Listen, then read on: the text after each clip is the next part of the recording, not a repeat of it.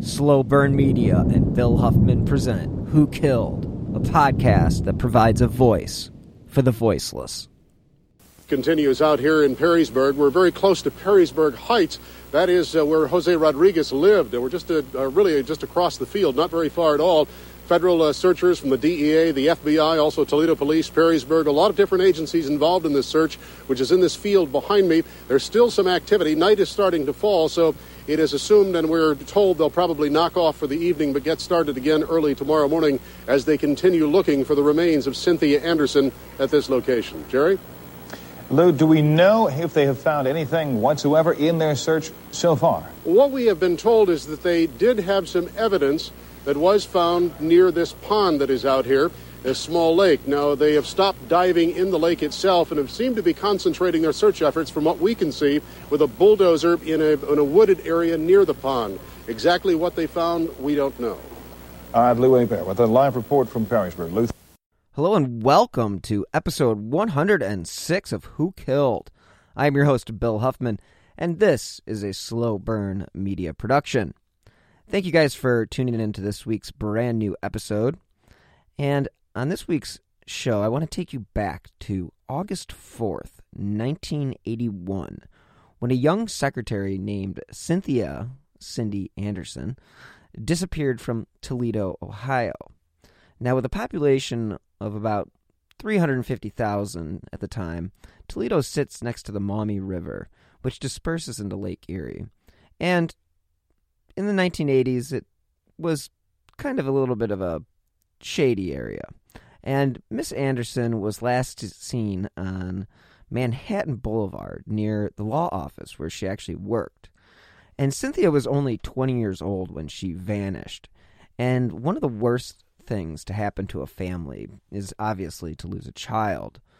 But it makes it all the more worse when they're never able to find a body or really any idea of what really happened. I mean, the family is left to live on in perpetuity, not knowing where or what happened to their loved one. Unfortunately for the family of Cynthia Anderson, they have been left to wonder what happened to Cindy on that hot August day. Now, according to the Toledo Blade, Cindy Anderson was usually the first one to show up to the office, but on this day, when her coworkers arrived, she was actually nowhere to be found. And when attorney James Rabbit went to work that morning, he actually found the office empty. Now, Miss Anderson's car was parked outside, but her purse and her keys were gone. She didn't leave a note on the door, which was her usual practice, and the book she was reading, a romance novel. Now, this is peculiar because it was left open to I guess you could say, a violent abduction of the main character. Now, of course, this is according to reports, but according to one of the bosses, Mr. Rabbit, he had told the Blade in 2001, right away you knew something was wrong and you knew she wasn't coming back. Now, that's pretty ominous in my opinion. Now, cops that were on patrol at the time were given photos, and they were kept in their cruisers basically the whole time. And the Blade says, quote, "Miss Anderson disappeared during a particularly violent time in the city." Well, let's be honest, it was really a bad year across the country. Americans were dealing with large-scale unemployment, and major cities around the U.S. set homicide records in the year 1981. So we can assume police were pretty busy investigating a number of other homicides. And in fact, there were actually a couple brothers that were serial killers who were committing crimes in Toledo and were convicted of at least 9 rapes and murders between the years 1973 and 1981. And now, according to reports, their guilt was established in the late 1990s, thanks to DNA profiling, after which both of the brothers were convicted and eventually sentenced to prison. Although Nathaniel Cook, now this is great, was released on parole back in 2019. They go on to say the case didn't go unnoticed. But according to a Blade article from June 1982, less than a year after her disappearance, they had a case file with information that was so thick it takes two hands to pick up. And now, Miss Anderson, she drove a 1980 Chevrolet Citation.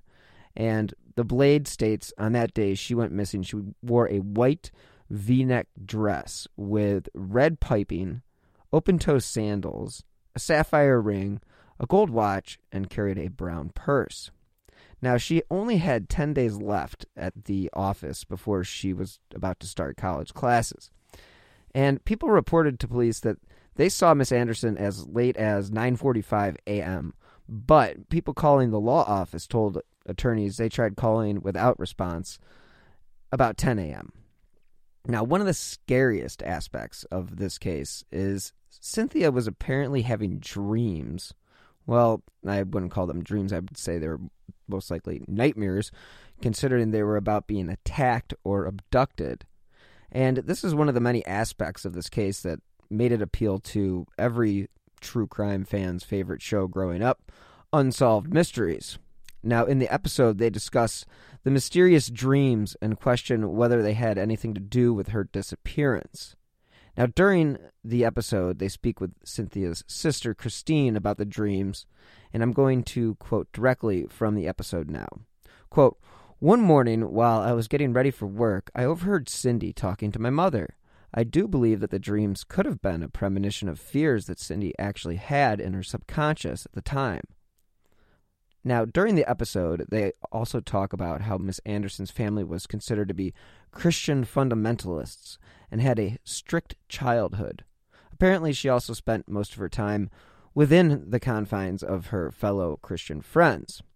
Fortunately, the police did not wait long before they began treating this as a disappearance and not so much as someone who just walked away from their life. Although Cindy's car keys and purse were missing, that wasn't enough for them to say that she left on her own.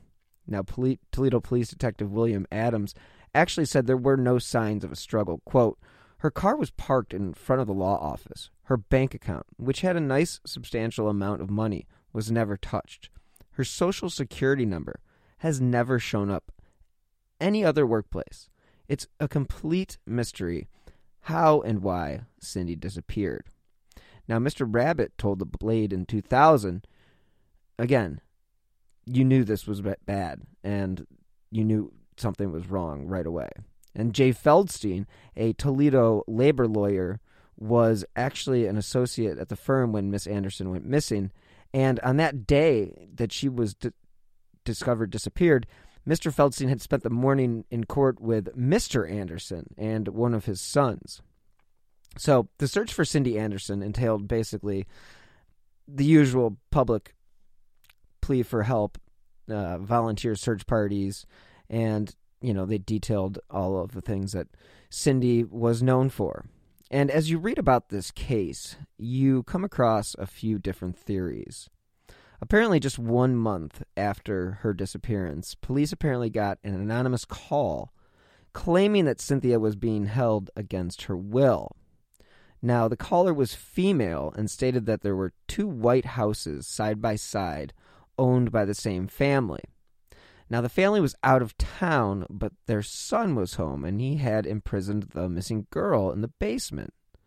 Now, as most things that sound too good to be true, this was, and of course it was a bogus lead. So on one of the message boards, there was another theory about Cynthia and her disappearance, and the one that I've seen the most often, other than the dreams, was about the book being open to that scene about an abduction.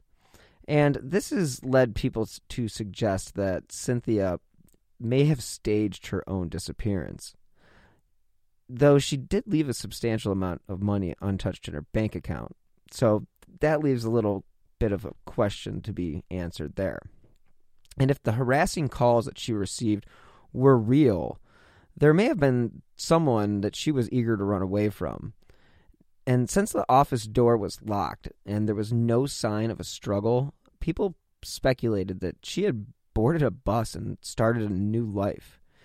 And I know that sounds fantastical, but I mean, in the 70s and early 80s, it was a lot easier to do than it is today. Now, her employers discovered that the radios were turned on at their desks, and they were prepared for the day when they did arrive at work. But there was unclaimed mail that had been placed inside the front door, and again, there was no sign of her anywhere in the building. Now, some of the things people find to be of interest is her father's quote in the episode of Unsolved Mysteries I mentioned earlier, where he describes Cindy as being, quote-unquote, obedient. In another statement, he said his daughter had been acting a bit like a debutante. A little bit of an interesting way to describe his daughter. Now, once again, quoting from Unsolved Mysteries, Cindy's dad said that he noticed a change in his daughter's behavior. Quote, just before she disappeared, however, she was becoming like a debutante. She was spending a lot of time on her face and herself, and she'd skipped breakfast for this reason. And that may be part of the problem, unquote. Now, in another part of the Unsolved Mysteries episode, Larry Mullins, who was a client of the law office where Cindy worked, told the show, quote, the day before Cynthia Anderson disappeared, I was actually in the office to pay off a legal fee. And she got a phone call, and she kind of reacted like maybe it was obscene or something and hung up real quick. And the look on her face, still, I can picture it today. She was scared. She was honestly and sincerely scared. It gives me shivers to think of the look on her face. I went home and I called the police department and asked them to do a drive-by and check on her. Something scared the hell out of her, in my opinion, unquote. Now, Mark Hoover, who is a journalist for the Claremont Sun and a variety of others, wrote, quote, authorities also monitored her banking information. Cynthia appeared to be a thrifty young lady who had saved actually all her money, and she never accessed her money or used her Social Security number after disappearing. Also, a week after Cynthia disappeared, Toledo police, again, like I mentioned before, they received that anonymous call about, someone claiming that Cynthia had been abducted and she was being kept in the basement. Again, this was a bogus lead. Now, one theory that stands out amongst all the others is one that involves an attorney named Richard Neller, who actually worked in the law office. Now, Neller and a client named Jose Rodriguez Jr. were both charged with drug-related crimes and sent to prison. Now, the American Bar Association also disbarred Neller. Now, Hoover goes on to ask, did Adams know something about Neller's illegal drug activity? If so, did it lead to her disappearance? He goes on to state this theory is the most popular among true crime aficionados. Now, here's the most likely reason it has taken hold. 9 local people were indicted on drug trafficking charges, one including Richard Neller, and again, he was an attorney that worked with Cindy. Now, he later went on to prison along with drug dealer Jose Rodriguez. And again, this fueled the speculation that Cynthia may have overheard incriminating information, and an informant claimed that Rodriguez actually confessed to the murder, but again, this testimony was ruled unreliable. And unfortunately, no other evidence connects them. Unfortunately, Mr. Anderson died in January 2008, and he never knew what happened to his daughter. But he never gave up hope, and he was actually still living at the home Miss Anderson grew up in Toledo on 3030 Springbrook Drive. And he actually told the Toledo Blade that he never changed his phone number because what if she was trying to get back home? If he left, she would never find her family. So here we are, 40 years on, and there isn't any sign of Cynthia Anderson. So let's check the facts before we move on to part 2 of this episode.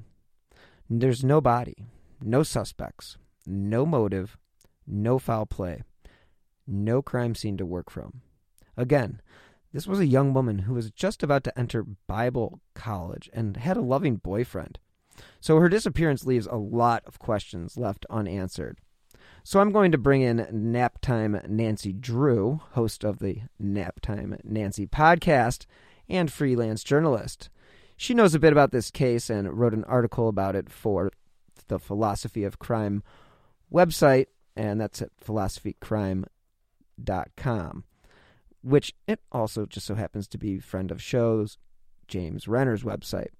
If you have any information about Cynthia Anderson's disappearance, please contact the Toledo Police Department at 419-245-3340.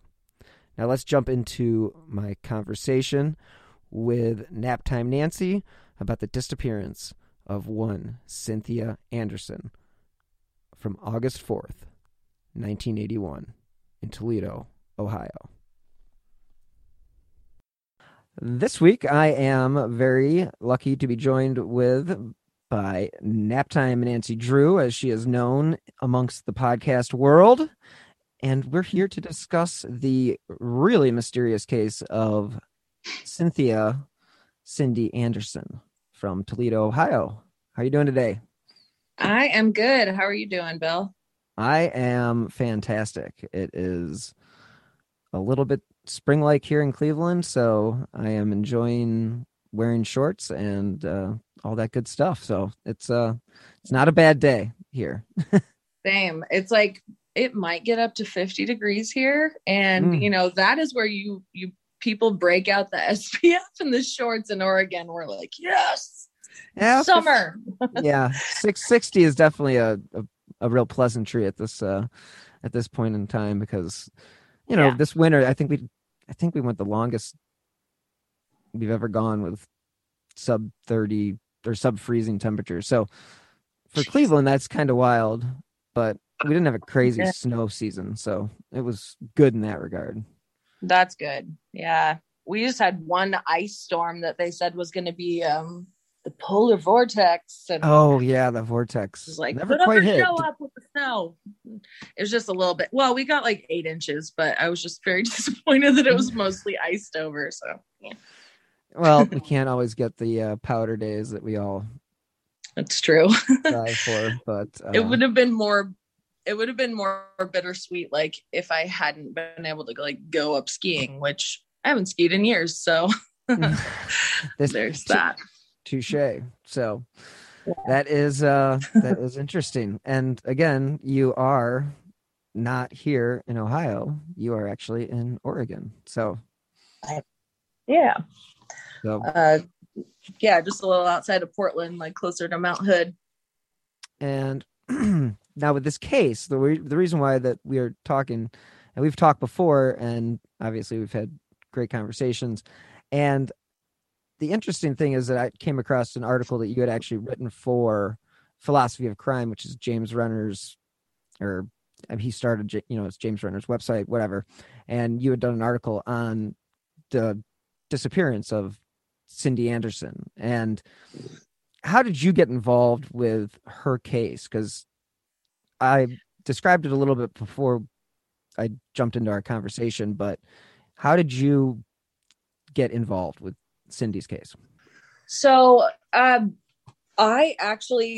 spend a lot of time on Namus. Like, that's how I party. That's my Friday or Saturday night, trying to like find missing persons and match them up to unidentified persons, if you will. And I don't do that all the time, but basically I'm party hard.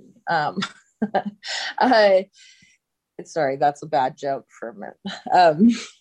But I found her case like just through going through and like trying to find different missing persons cases from different states. And I wound up, I think I was searching for the parameters of an unidentified woman from around that time and stumbled upon her case. And it's just very fascinating that, I don't know, there's so many different potential suspects, but also, I don't know, I just feel so bad for her. She was just about to like start her whole life, and it seems like, I don't think she ran away. I think she was taken.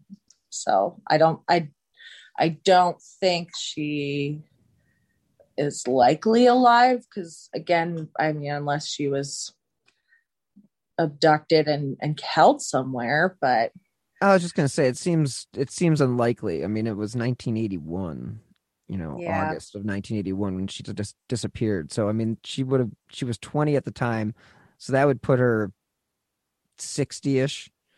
And yeah, you know, you've seen cases where kids who have been abducted can get brainwashed into thinking they're, you know, that's their parent or whatever like that because they're so young. But in a case like this, where she goes to work, her coworkers come in after being in court and she's nowhere to be found, it's a little wild, you know? yeah, yeah. Especially like they had the book she was reading, which I need to figure out what the title was again. I can't remember, but it was open to like a passage about. I thought that was like really interesting. It reminded me of Elaine Letnin's disappearance. Not that they're connected in any way, just that she had like the court martial page open when Elaine disappeared from Napa in 1976. So it's like, it's. I wonder how many people who felt they were in danger actually had like little things left out on purpose just in case, to kind of tell people to look for them. Like, I didn't run away. So I don't know. I just kind of, I don't think she ran away at all. Yeah, she was reading a romance novel. I don't remember what the novel was, Right. but it was open to a part of the book where there was an abduction and something along those lines. So that's just one of those really odd, I don't know if coincidences or what, but definitely something that stood out to me because, all these people because here's a question for you. Was this her father's law practice? No, I don't think so, because it was the law offices of James Rabbit, who I think he passed away in 2004, and then Jay Feldstein. And they apparently had like they knew she was getting phone calls and like threatening phone calls and stuff the month before even. So they set up like a little, the emergency buzzer thing that'll alert authorities or whatever. I don't know if it alerted authorities or if it just alerted their offices that something was going on. But and they also said that she would, leave a little note by the door because they always like came in later than her. So if she left to go get a coffee or whatever, she would do that. But her keys and purse were missing. Yet her car was parked right out front and locked. So I don't know. It's wild. And Jay Feldstein, he actually told the Toledo Blade that they actually were in court with the reason why I asked about Mr. Anderson being the lawyer is because of this account. And it said that Mr. Feldstein spent the morning in court with Mr. Anderson and one of his sons. So that was the reason I was weird. Yeah. Yeah.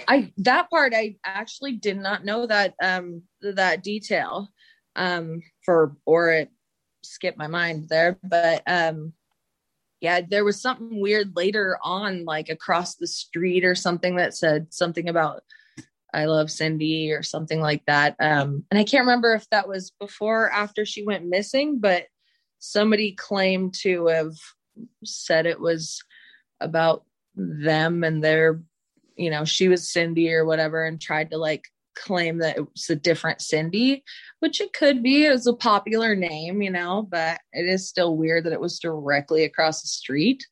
And it just makes me wonder sometimes the people that call in on stuff for anonymous tips. Sometimes I feel like instead of it being a cruel hoax, maybe it needs to be tracked down, like legit, just to make sure. But yeah, it's weird because I mean, there's also the theory about she was having nightmares about being abducted, and yes, I mean, it's just like, was she being clairvoyant and envisioning her future death? And And the fact that she actually told people about it is what makes that stand out. And I wouldn't bring it up if it was just some speculation. Obviously, you don't know if it's connected, but we can say that it did happen.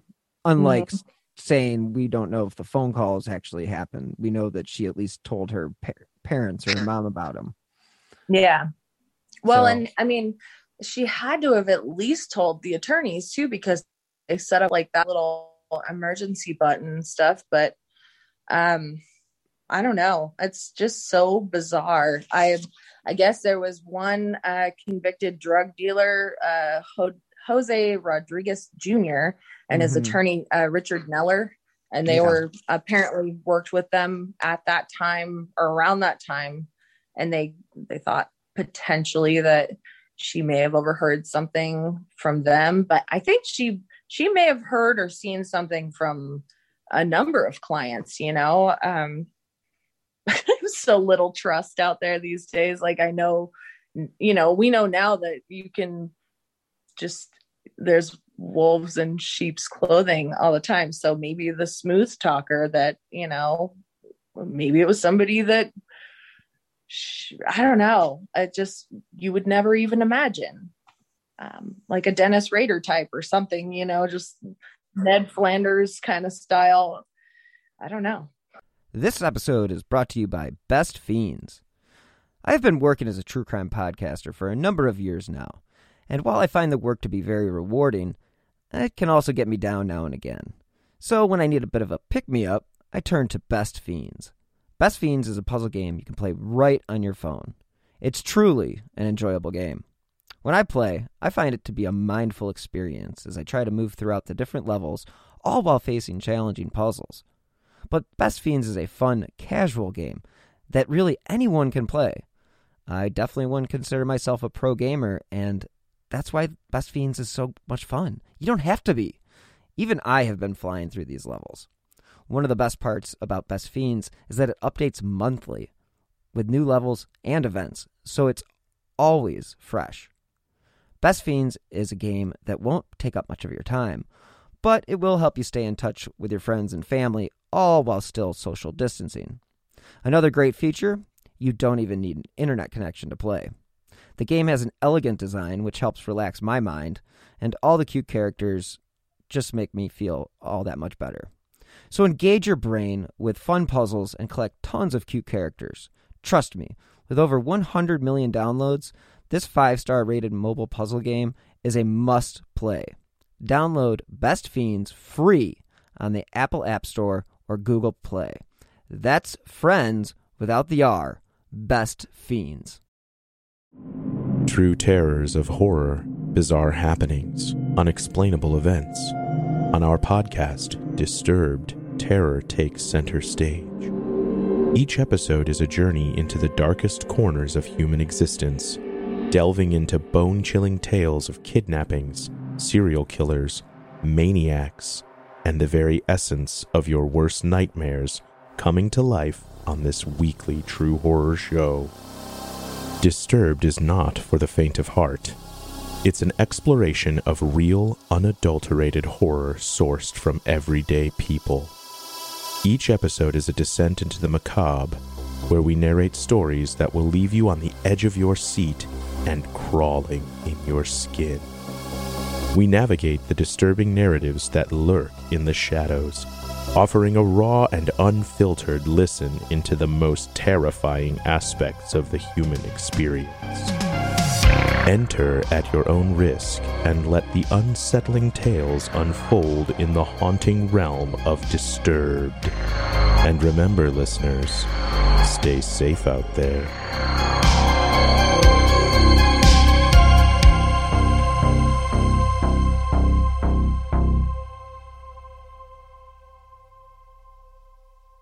So she goes missing on the 4th of August in 1981. And there's a little bit of a conversation that her father relays to, I think, one of the reporters about she had been acting like a debutante of late. And I thought that was something that stood out to me. Like, what are you talking about? And that she was,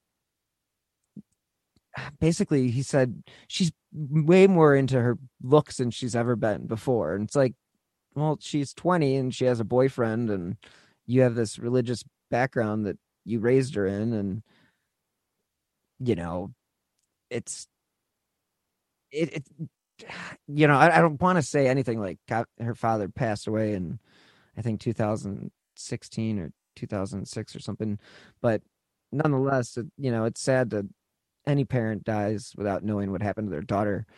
And I just think the fact that the case was covered by Unsolved Mysteries also, which as a 90s child or 80s and 80s and 90s child, and this case still was never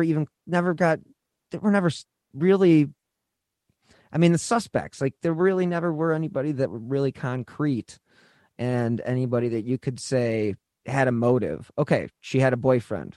Check. All right. She was going to college in 10 days. Why would she run away?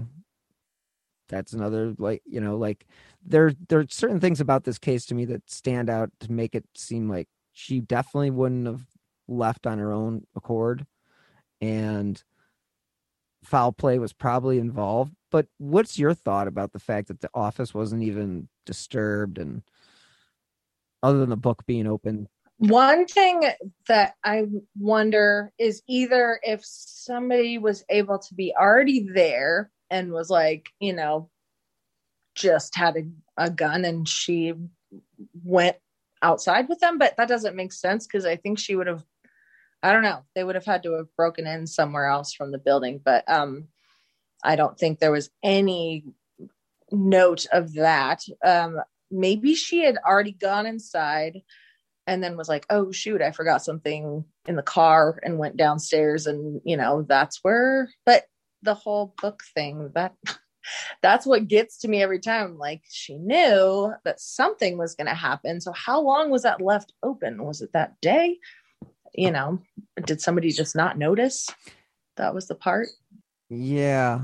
It makes you wonder for sure. And it, again, like, I'm not one to ever think anything is beyond what it usually is. Occam's razor, always got to follow what the most likely scenario is, and that's probably that she met with foul play. With that being said, the fact that she took her purse and keys is a little weird. It is weird. Yeah. I don't know. I mean, it's hard to say, like, we don't know her behavior up until that point. Like, some people I know that grew up very religious and then, come 20, 21 years old, make a flip and do things that, basically they have a little rumspringa, like little Amish will, go out and have their wild times and come back to their faith if they want to. Which I really think every small town should do, by the by, but just go out, experience life, and then come back if you want. But yeah, I totally agree with that. And I went to school in Utah for a year, and obviously the Mormon religion is huge out there, and not to say anything negative about anybody's religion, to each his own, but there are very strict guidelines to that religion, and you can see how when you are around those types of restrictions, how it can be, not, no pun intended, restrictive, and kind of hold back your growing period. And if she was, they were technically Christian fundamentalists, I guess, is what they would be considered then, and now that was considered born again. I think that's the way it would be considered, and that's fine, to each his own. But if she was going to Bible school, that's the thing that makes me again not feel like she was going to run away, or maybe she did have enough of it, and that was the reason she ran away. Because she didn't want to go to Bible school, but she was going to Bible college. I mean, like, what were you going to Bible college for if you were rebelling, per se? Yeah. I wonder when she signed up and when she lost weight, because I know that was one of the things they said. She was acting like a debutante, but she had lost a bunch of weight and she was like dressing up more, and so I don't know if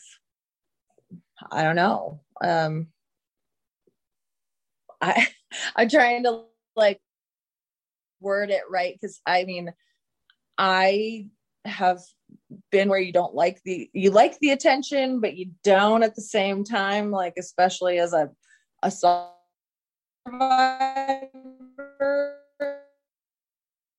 like I was like, this definitely makes people not like, to be honest, it did work for a while, but then Israel Keys changed that game for me when he said he didn't discriminate, and like he's like, it's not a game changer or whatever. I was like, what have I been doing this whole time then?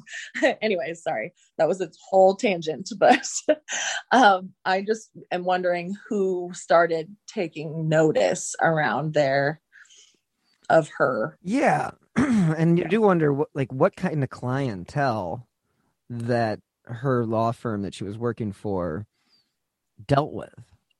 I mean, sounds like really shady people. Yeah. I mean, one of her bosses was arrested for trafficking. So, I mean, I'm assuming that is drug trafficking. That's the Jose Rodriguez connection, I'm assuming. Yeah. Okay. I was like, wait a second. Yeah. I even looked up the Epstein thing because I knew he had like a whole, friend, the Victoria's Secret guy that had the whole Leslie area there. Oh, okay. Yes. I can't. Yeah. Leslie Wexler was from Columbus, and he's the one that he owned Victoria's Secret, and he owns the limited brand. Yada yada yada. And they didn't even meet until like the 90s, so I don't think it would be anything like that. But I don't know. You never know. I just wonder. I wish we knew like the clientele, and then there's more of like what went on when no one else was around, when it was just, Cindy and the two lawyers, like what the dynamic was. But if they had an emergency buzzer there for her, hopefully it worked. For one, maybe it made her feel a little more secure. But I don't know if, was that a placebo thing? Did it really work, or was it just for show? You definitely have to think about that, because if you are setting up yourself to quote unquote go off the grid or disappear, you kind of can create and curate a story, in advance. And back in 1981, there really wasn't any technology that could trace a lot of this stuff. I mean, unless they were on the phone, you see the stuff in the movies where you got to keep them on the phone for a minute and 30 seconds before we can, whatever. Yeah. And again, we know with the Amy Mihalova case that they weren't keeping records of local phone calls and stuff like that, especially in 81.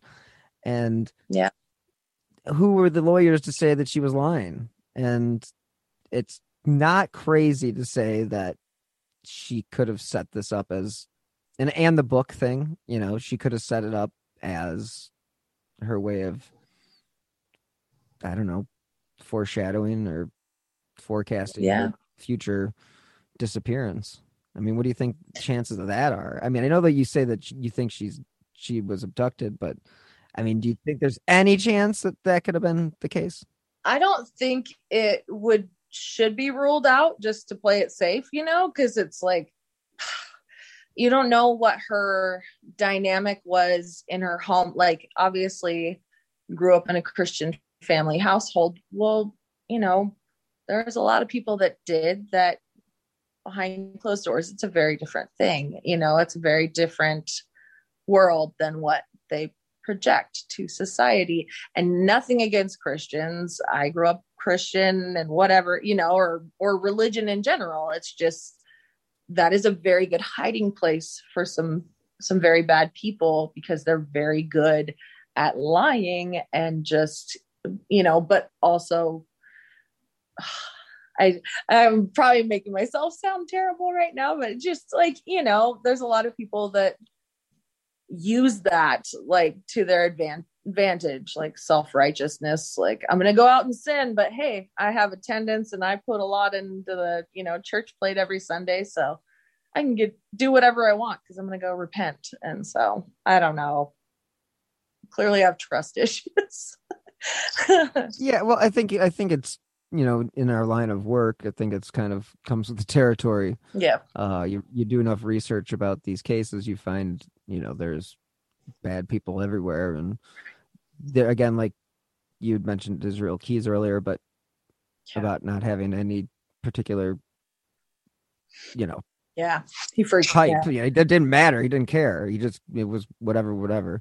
Yeah. And, whereas Bundy, Bundy was kind of, he had a type. If you look at all the pictures, I mean, you kind of can see his type. I mean, by the end, he was just completely insane and just kind of did what he did. But and that's how they get caught. They like get more and more impulsive, like their addiction it's not good enough. Next time it's going to be this.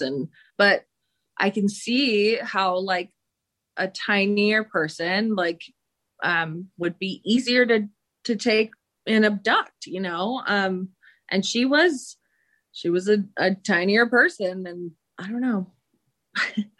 Or, she had just started coming into her own with her style and everything. So I don't know, maybe she had a crossroads, and I wouldn't rule out the chance that there was a cross turning point for her where she was like, oh my God, I don't know if I can do this. No, I can't do this, and go. But it just seems more plausible that she would have been abducted.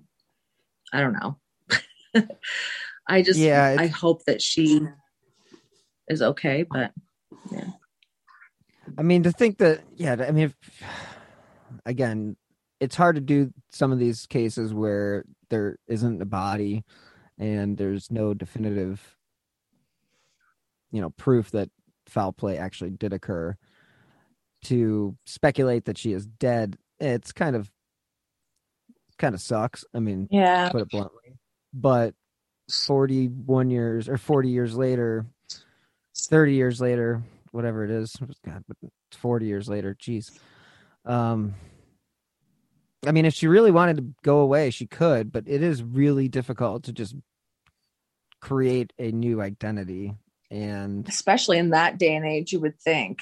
But I mean, with lawyers, I don't know. They might actually know people that could hook that up. I don't know. It's especially if you're like a defense attorney that's, deals with a lot of really shady individuals. I don't know. But yeah, I mean, you can, again, like, you talk about, when you do sit in a situation like she did at a lawyer's office and you deal with the clients on a face-to-face situation, you're not doing emails because it's 1981.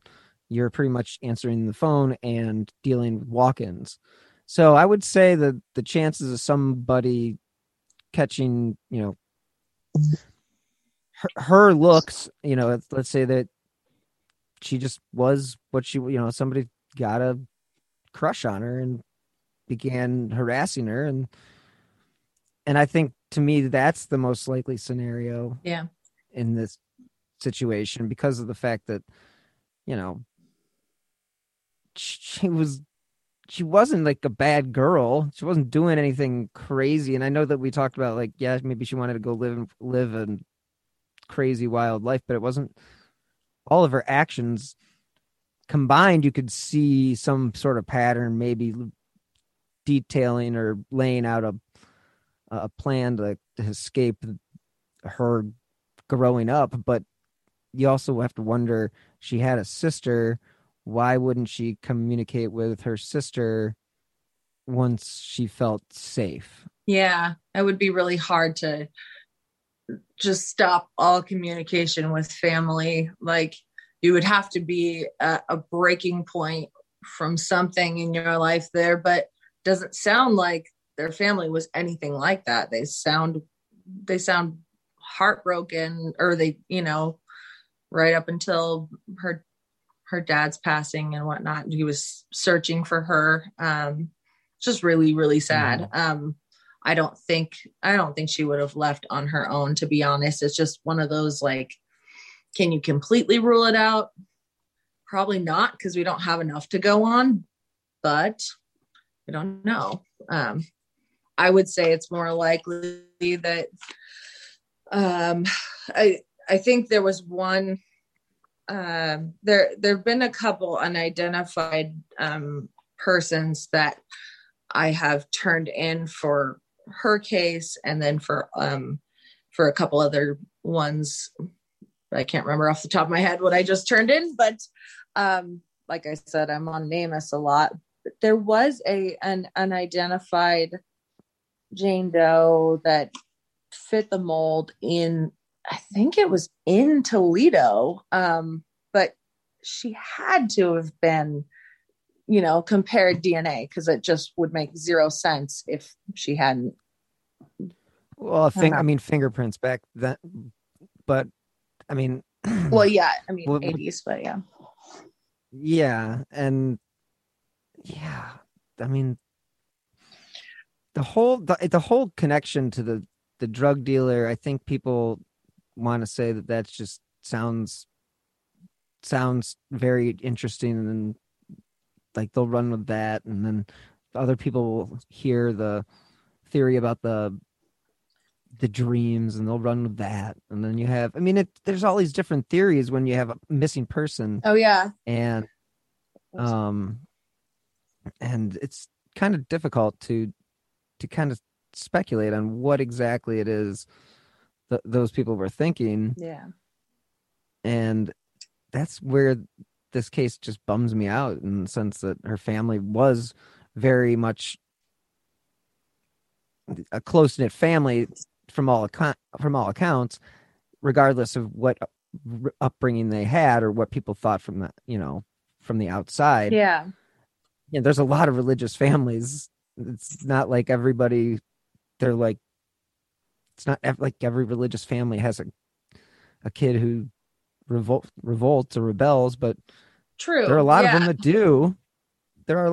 do. And again, it's totally normal. That's like a 20-year-old being a 20-year-old. But the fact that she was going to Bible college, she did have a boyfriend.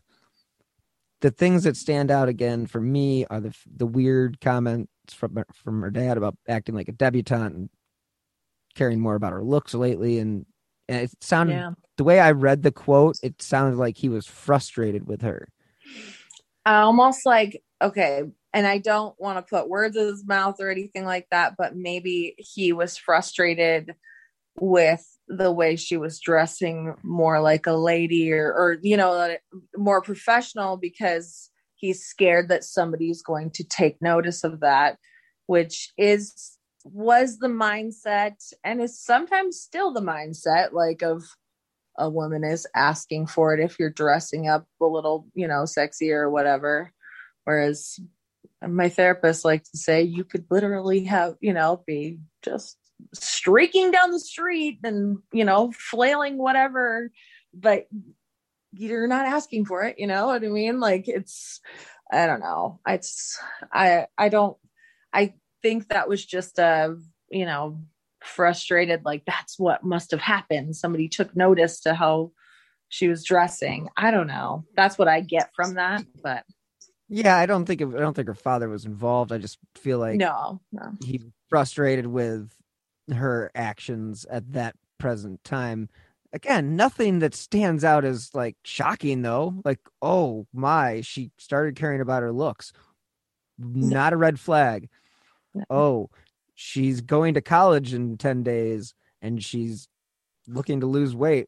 Weird. Totally weird, because 20-year-old girls definitely aren't interested in, that kind of, it's just like people can change. Yeah. Their interest levels in their looks can change literally overnight.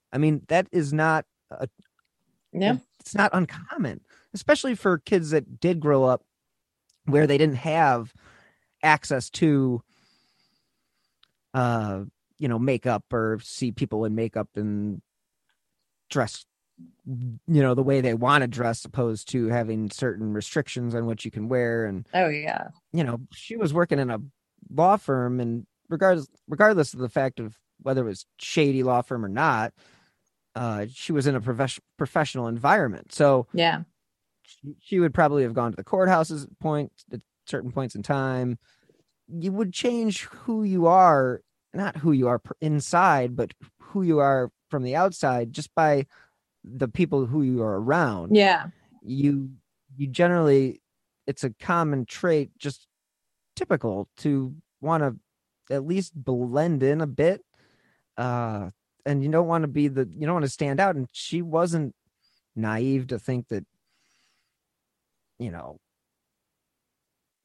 dressing very strict, fundamentally Christian style with long dresses and not exposing a lot of skin and all that good stuff that comes along with some of the branches. sure.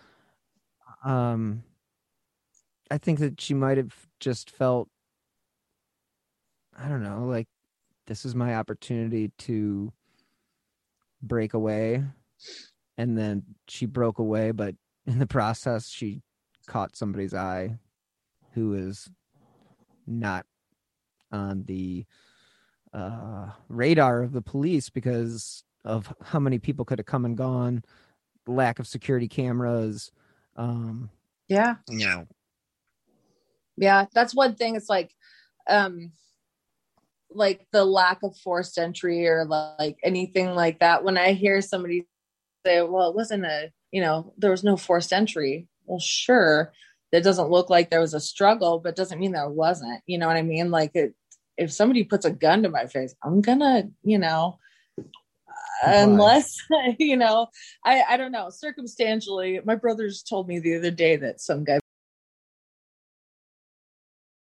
put a gun to his head and he swatted it away and ran. And I was like, what? And I was like, I don't think I could have thought to do that, but he did. So that was wild. I don't know what I would do. That's a interesting story. So where I know. sorry. That was random, but I was just thinking about, like, if somebody, I would. Where does your brother live? That was in his 20s, and he said he was in Portland, and these two guys around his same age were like, hey man, how's it going? You want to smoke some weed with us? And he was like, sure. And so he went and he did, and they're all sitting down on the curb, and one of the guys is standing up and he's, smoking. And then he just put a gun to my brother's head. And maybe if he was sober, he would have been scared shitless, so they did a disservice to themselves because he was like, fuck that. And they slapped the gun away and ran. And the other guy that was with him was like, why'd you do that, man? He was cool. And people can say that they have done that. So anyways, yeah, just a random ADHD story for you. As I was picturing, it's like what I would do with a gun. Weird, kind of similar story. I'll just edit all this out. But similar story. I Sure. was with like four other guys. We were walking back we were at OU, Ohio University, and we were, it was like 4 a.m. And obviously we weren't sober. And so we're walking down North High Street and we're headed back towards our dorm. And there's some dudes sitting on a porch and they're like, hey, you want to smoke a joint? And we're like, yeah, why not? Of course, that's what you do. Sure. So we smoke, blah, blah, blah. And then we're walking, and all of a sudden the two guys come up and grab me and start dragging me back to the house. And I'm like, what the hell are you guys doing? And luckily my friends saw this and like came after and was like, what are you guys doing? And they're like, oh, whatever. And like 2 weeks earlier, one of my buddies had just been found dead in the river. Oh my God. And so like, you didn't know what was going on, and yada yada yada. So like they ended up pulling me away, and we ended up like taking off running. And I ended up doing like I somersaulted off the curb because I was trying to get away so fast, and there was like a big house party and everybody started cheering. because I fell, and we ended up partying at that house the next night. That's hilarious. just the way the OU world works. But yeah, that was a scary, one of the scary moments of my childhood. I was 19, but that was pretty traumatic. Yeah, I've never had a gun to my head, but I've definitely been in some situations either by choice or not, where I've had two guys when I was a teenager. I was in the passenger seat of a friend's car, and these two guys came up and tried to open the back doors and get in. And we're like, where are we going? And that was creepy. Wrap it up. Okay. We'll wrap it up. So back to the case at hand and some of the people that may have been involved. Do you have any idea or inkling? Like, do you have a suspect? Basically, the Jose Rodriguez thing, it's plausible. The Cook brothers that were apparently murdering all throughout the 80s in Ohio. Right.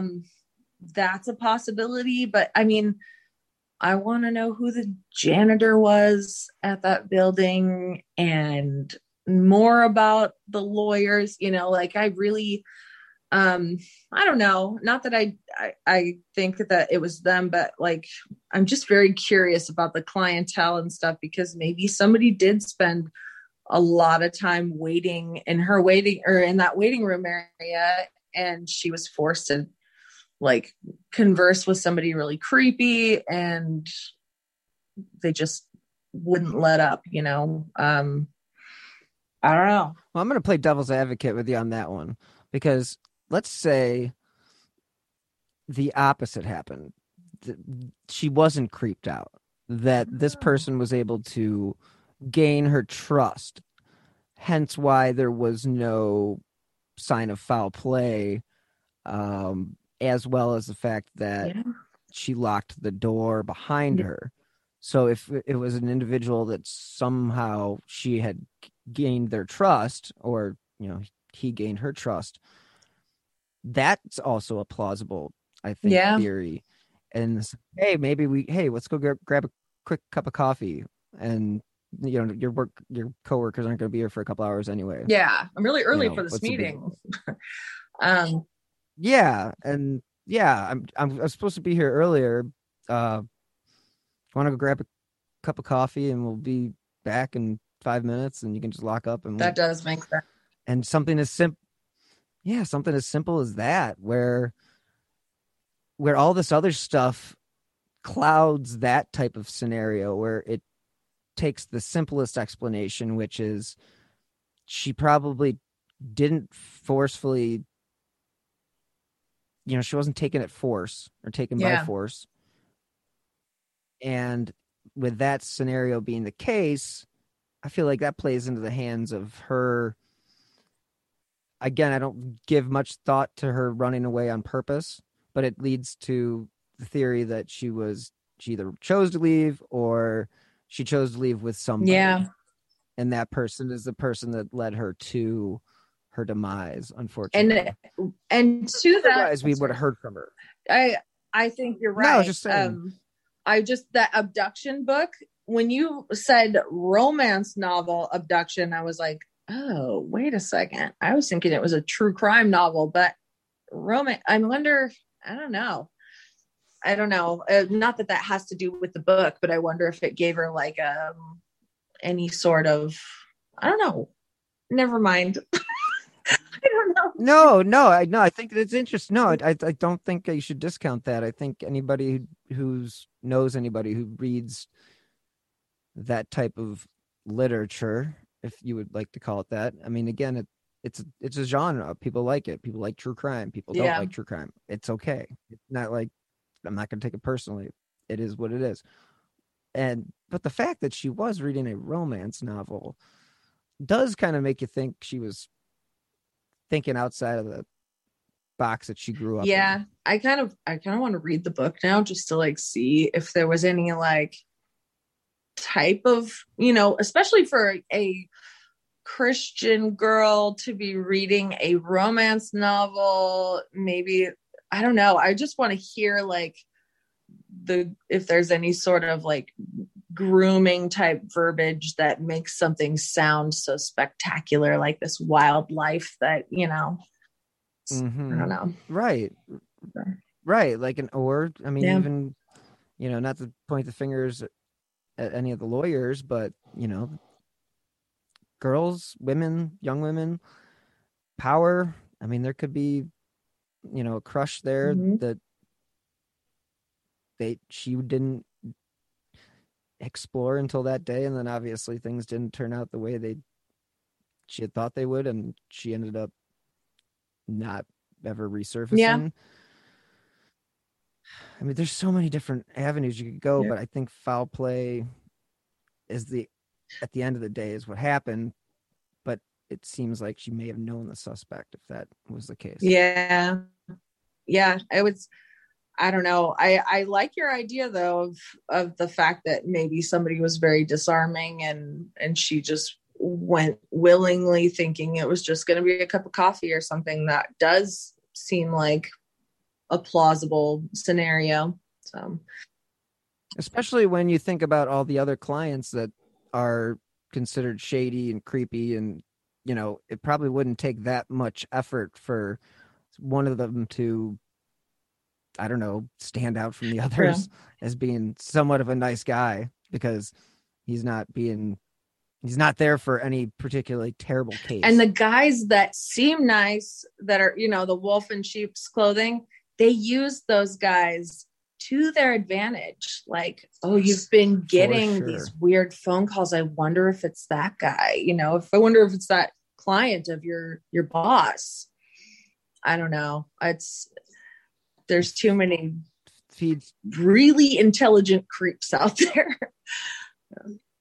Yeah, unfortunately, intelligence, it covers all bounds. It makes evil people more evil. I mean, you think about some of the worst people in the world, they were super intelligent, but they used their intelligence for, not good things. And like the destructions of societies and whatnot. Exactly. Well, and I could go on tangents about Israel Keys, but when I saw him, like, it almost looked like they were telling him something he believed in was not a thing, like, Santa Claus or something. But you could see the look in his face when he realized he told on himself and they had no clue. Like, he thought they were playing like a cat and mouse game. And it just, I don't know. It makes me think, oh my God, there are people out there that are so meticulous and so good at this that we're only thinking Occam's razor, and they're thinking Hickham's, something like the opposite of Occam's razor. But yeah, I don't know. It's wild. He changed the game for me. Anyways, I just really hope that this case is solved and that she is found someday and brought to justice if need be, which I think she does. Yeah, I mean, I think that the only way that we'll be able to find an answer is if they discover a body, bone somewhere, or if she is still alive, she decides to, make herself known. But I don't think that's likely. No, that Christian guilt. I was raised on it. Not that it's like it is. You instill it in yourself, like the conscience part. But like, Sure. I just can't imagine keeping, letting your family think that something horrible happened to you. I don't know. That's really mean. I mean, that takes, that's adding insult to injury. It's one thing to run away and say, I don't want to be a part of your family, but it's another thing to run away and not tell anybody about it. And just, because really, how often does that happen? And if somebody does that, then that's where it's like, you need to be questioning what was going on. Like, my mom ran away at 16 and her parents, when they found out she went to her real dad's house, they were like, what did you do? What did you tell them? Like, not, oh my God, I'm so glad you're okay. So there's situations like runaways that they run away for a reason. Don't just think they ran away, whatever, it's their choice. I don't know. Yeah. It's a whole other tangent. Right? Yeah. And just as we wrap this up, don't forget about the fact that she also didn't touch her bank account. Yes, exactly. Yeah. Poor girl.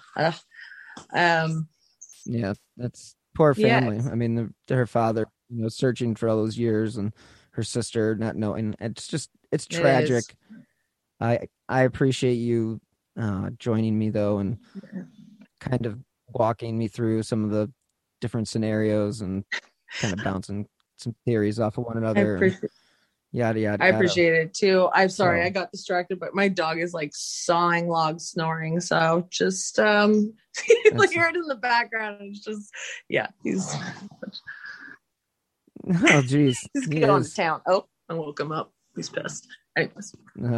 Well, thank you very much for having me on. I really appreciate it. Yes. Bill. It was really great talking to you. And finally able to put a face to a name and a voice. So definitely great, and I appreciate it. Likewise. And we'll have to do an interview on my show sometime soon.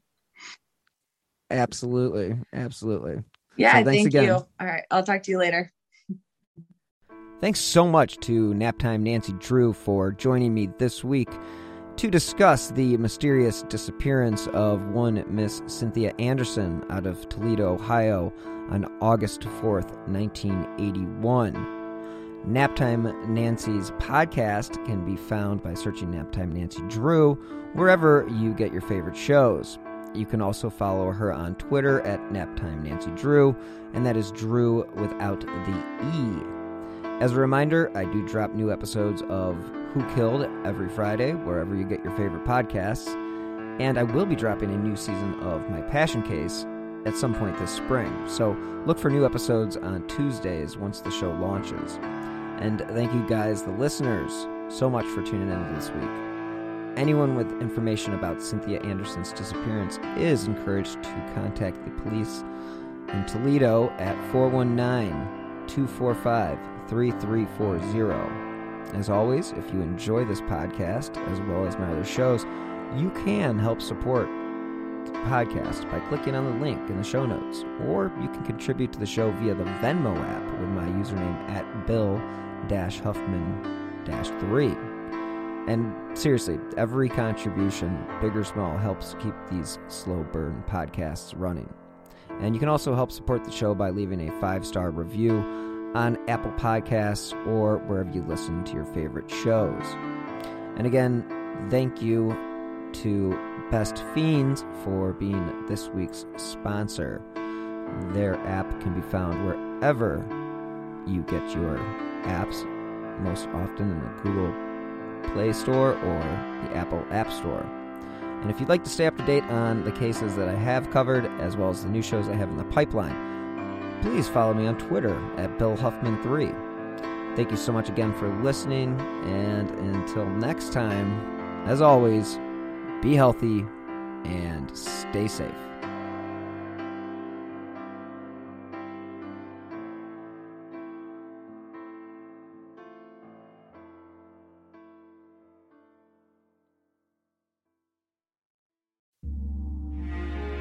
Ohio is a land of mystery, from missing shipwrecks and lost treasure beneath her surface to strange phenomenon slicing through her skies. From myths that have evolved around historic events and people to the unsolved murders and disappearances that keep her communities wondering what happened. Find Ohio Mysteries on your favorite podcast app, and let's explore the inexplicable. OhioMysteries.com.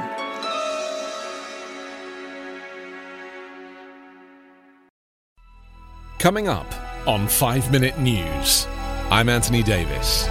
You might think it's partisan because maybe it's critical of one side or the other, but it's not. It's just the truth. And I think that's also something that's kind of unusual for Americans listening to the radio or to podcasts, because the news landscape in the States has been so partisan for so many decades. So 5-Minute News is verified, truthful, independent, unbiased, and essential world news daily.